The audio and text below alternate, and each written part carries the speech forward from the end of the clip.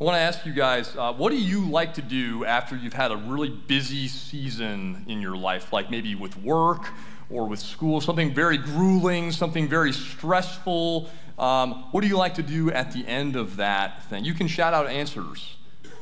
Rest? Say it again. Eat fried chicken? Sure, I would co-sign on that one. Did I hear vacation? Ding, ding, ding. That's the one, yeah. I guess you could rest and eat fried chicken on vacation, too. But yeah, most of the time, if you're coming to the end of something like that, just a busy, grueling season, you're like, we're going on vacation. We're going to relax. We're going to rest up. And so we've just come through Holy Week, just a couple of weeks ago. And to say that this was just kind of like a busy, grueling season for Jesus would be a massive understatement, right? We know that it wasn't just a week that Jesus went through. It was a whole 3 years nonstop of his ministry. And then finally it culminated with this horrific week of suffering that he went through for us, going to the cross, dying, rising again. I would not blame Jesus if at the end of that, if he just if he came out of the tomb on Easter morning and went directly to the beach and just said, that's it, I'm retiring, I'm done. Kick my feet up, soak up some rays, eternal vacation on the beach. I would not blame him for doing that. And it's kind of funny because we may be wondering, what does Jesus do after Easter? What is he up to today?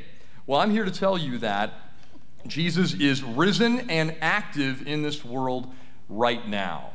You may wonder, well, we don't see him, after his resurrection in the Gospels, Matthew, Mark, Luke, and John. You don't see Jesus, quote, on screen very much, right? It's pretty much resurrection, and then boom, the book is over. And then you get to the book of Acts, and he's in there for like 11 verses, ascends into heaven, and we don't hear that much about him being active anymore. We hear about him a lot more, right, in the New Testament. But there's three things that I want to point out to you to show that Jesus has not entered some retirement or some lengthy vacation, that he is still active. He's still up to stuff in the world today. And those are some things that happen right at the end of those Gospels or even into the book of Acts. First one is Jesus, having risen, says, all authority in heaven and on earth has been given to me. Therefore, go and make disciples of all nations, baptizing, teaching. So he says, I've got all authority now. This is what we're doing. I finished one phase of the mission on the cross. I provided forgiveness of sins, taken away the sins of the world. Now we got to go deliver this forgiveness of sins through the message of the gospel. And so he invites people like us to join him. More on that in a little bit. Jesus also says, he does not just say, go out there and do these things. He says, I'm going to be with you always. And we take that to mean in all circumstances, but I take great comfort in knowing even in that missional discipleship process, he is with us there as well. And then he ascends into heaven, and you think, well, maybe now he's retired. Maybe now he's not doing anything anymore. But then you go to Acts chapter 9, and Paul, the guy we named our church after, right? He's going on the road to Damascus. The risen Jesus appears to him, knocks him off his horse, and says, hey, Paul, you're on Team Jesus now. You're going to be making disciples. You're going to be starting churches. So Jesus is risen. He is active in the world today. He is bringing his kingdom. He is bringing the kingdom. That is his mission here in this world. And so it's fair for us to ask them, well, what does the kingdom of God look like? What does it look like? When I hear kingdom, I'm kind of a history nerd, so I hear kingdom and I think of like the Middle Ages and Europe and all these like boundary lines of kings and everything. Don't think about that when you think of the kingdom that Jesus is bringing, because it's less of a physical location. Don't think of boundary lines, geography, things like that. Think about the kingdom of God being wherever Jesus is the king, wherever he is active, wherever he is bringing redemption and restoration. That's what the kingdom of God will look like. And so you think, well, what does it look like then? Give me some more information, Pastor. Well, in one sense, For people that already follow Jesus and know him as their Lord and Savior, the kingdom of God looks like kind of like what's going on here this morning, right? God's people gathered together, singing his praises, babies getting baptized, people hearing the word of God, the Holy Spirit working through that to bear fruit in us. That's wonderful. That's one sense of how the kingdom of God looks. But what about for those people who don't know Jesus yet? What does the kingdom of God look like in their lives? Or is it even near them? Is Jesus disengaged from such people? Or is he up to something, even in the lives of those who don't know him yet? Well, there's a book that Pastor Josh kind of kicked us off talking about it last week. It's called Joining Jesus on His Mission. The author of the book is a Lutheran pastor. He's going to be here in 2 weeks. He's going to say all kinds of things better than what I'm saying today, probably. But I've been rereading this book again, and there's a chapter, and it's called What Does the Kingdom of God Look Like? So I shamelessly stole that title for my sermon today. And there's a line in there that really struck me, and this is what Pastor Finke says. He says, the kingdom of God will usually look like human need. Might strike us a little bit strange to hear that. The kingdom of God will usually look like human need. Basically, what he's saying is this. We don't have to wonder where Jesus is. Wherever there is human need, that's where Jesus will be. Jesus comes to bring the kingdom, and he comes to seek out people who need him. Now, we all have a ton of needs, right? We could make a list. I've got, emotional needs and relational needs and physical needs and spiritual needs and all other kinds of needs. And sometimes, some seasons of life, they're very significant and very urgent, and other times maybe not so much. But Jesus has come not only to fulfill all of those needs, but he has come to fill the most urgent, the most pressing needs that we have, and that is the need that arises from our sinful condition. The fact that our sin stands between us and God, and we need him to redeem us. We need him to restore us into right relationship with God. Jesus says, I'm going to take care of the whole person, but immediately I have come to go to the cross and rise again and take your sin away. But now, Jesus he can be found wherever there is human need. So Jesus is inviting us to come with him,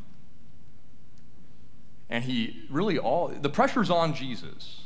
He's the king, he's the leader, he's the expert, but he's inviting us to join him in this mission to bring his kingdom, to bring the good news that he has for all people who have needs. And he really just kind of tells us to just notice what he's doing, to look around, to see what he's up to, right? If you see human need, you can be sure Jesus is already there ahead of you. And then you just stop and pray, Jesus, if I'm meant to be a part of this, show me what you're inviting me to do. It's a powerful thing as we consider. We may be a little bit intimidated sometimes hearing about how, maybe we're supposed to be missionaries, right? Jesus is the leader, though, and he's going to show us what he has prepared in advance for us to do. Now, there's all kinds of stories that we could look at in the Bible to see examples of human need. I want to share with you just one, though, and this is a great story. This happened on Easter, actually, on the first Easter. There were, all Jesus' disciples, they were all worried, they were nervous, they didn't know what was going on. Jesus died on Friday. They're in despair, right? Their hope is gone, but then some women say that the tomb was empty, but people are kind of doubting themselves. Like maybe it's just wishful thinking. Maybe I'm seeing visions because that's what I want to happen, but now I'm like separated from reality, and so they're still very confused, very fearful. They have great human need. Two people then are walking, two disciples who had followed Jesus. They're walking from Jerusalem to a town called Emmaus. It's about 7 miles away from Jerusalem, and wouldn't you know it, Jesus joins them. They don't know it's Jesus, though. Luke tells us, the readers, we know, kind of wink, wink. It's kind of funny because they're explaining all the events of Good Friday to Jesus, like he hasn't already been there, right?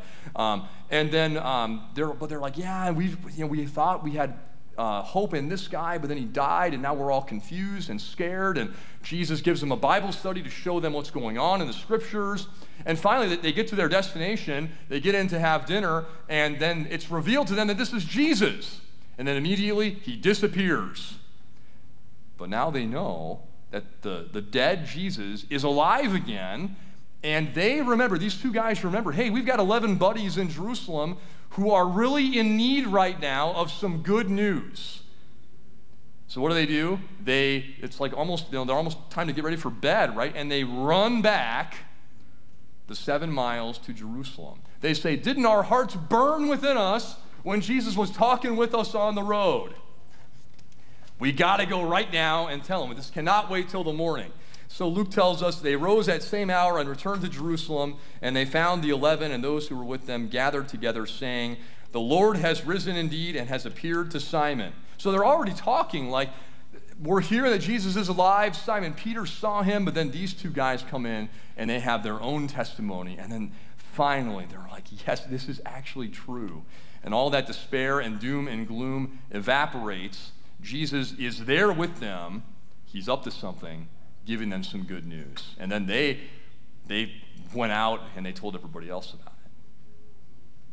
My prayer is for us as individuals and for us as the body of Christ here in this place, that God, just like he gave these two guys, they said our hearts were burning within us when they were with Jesus, just like he gave them holy heartburn, that's the technical term for this, I pray that God will afflict us the same way with holy heartburn that is centered on love and care and concern for our neighbor and a desire to accept the invitation that Jesus gives us to be with him on his mission, to go out and to share this news, this good news that addresses and answers every human need that is out there.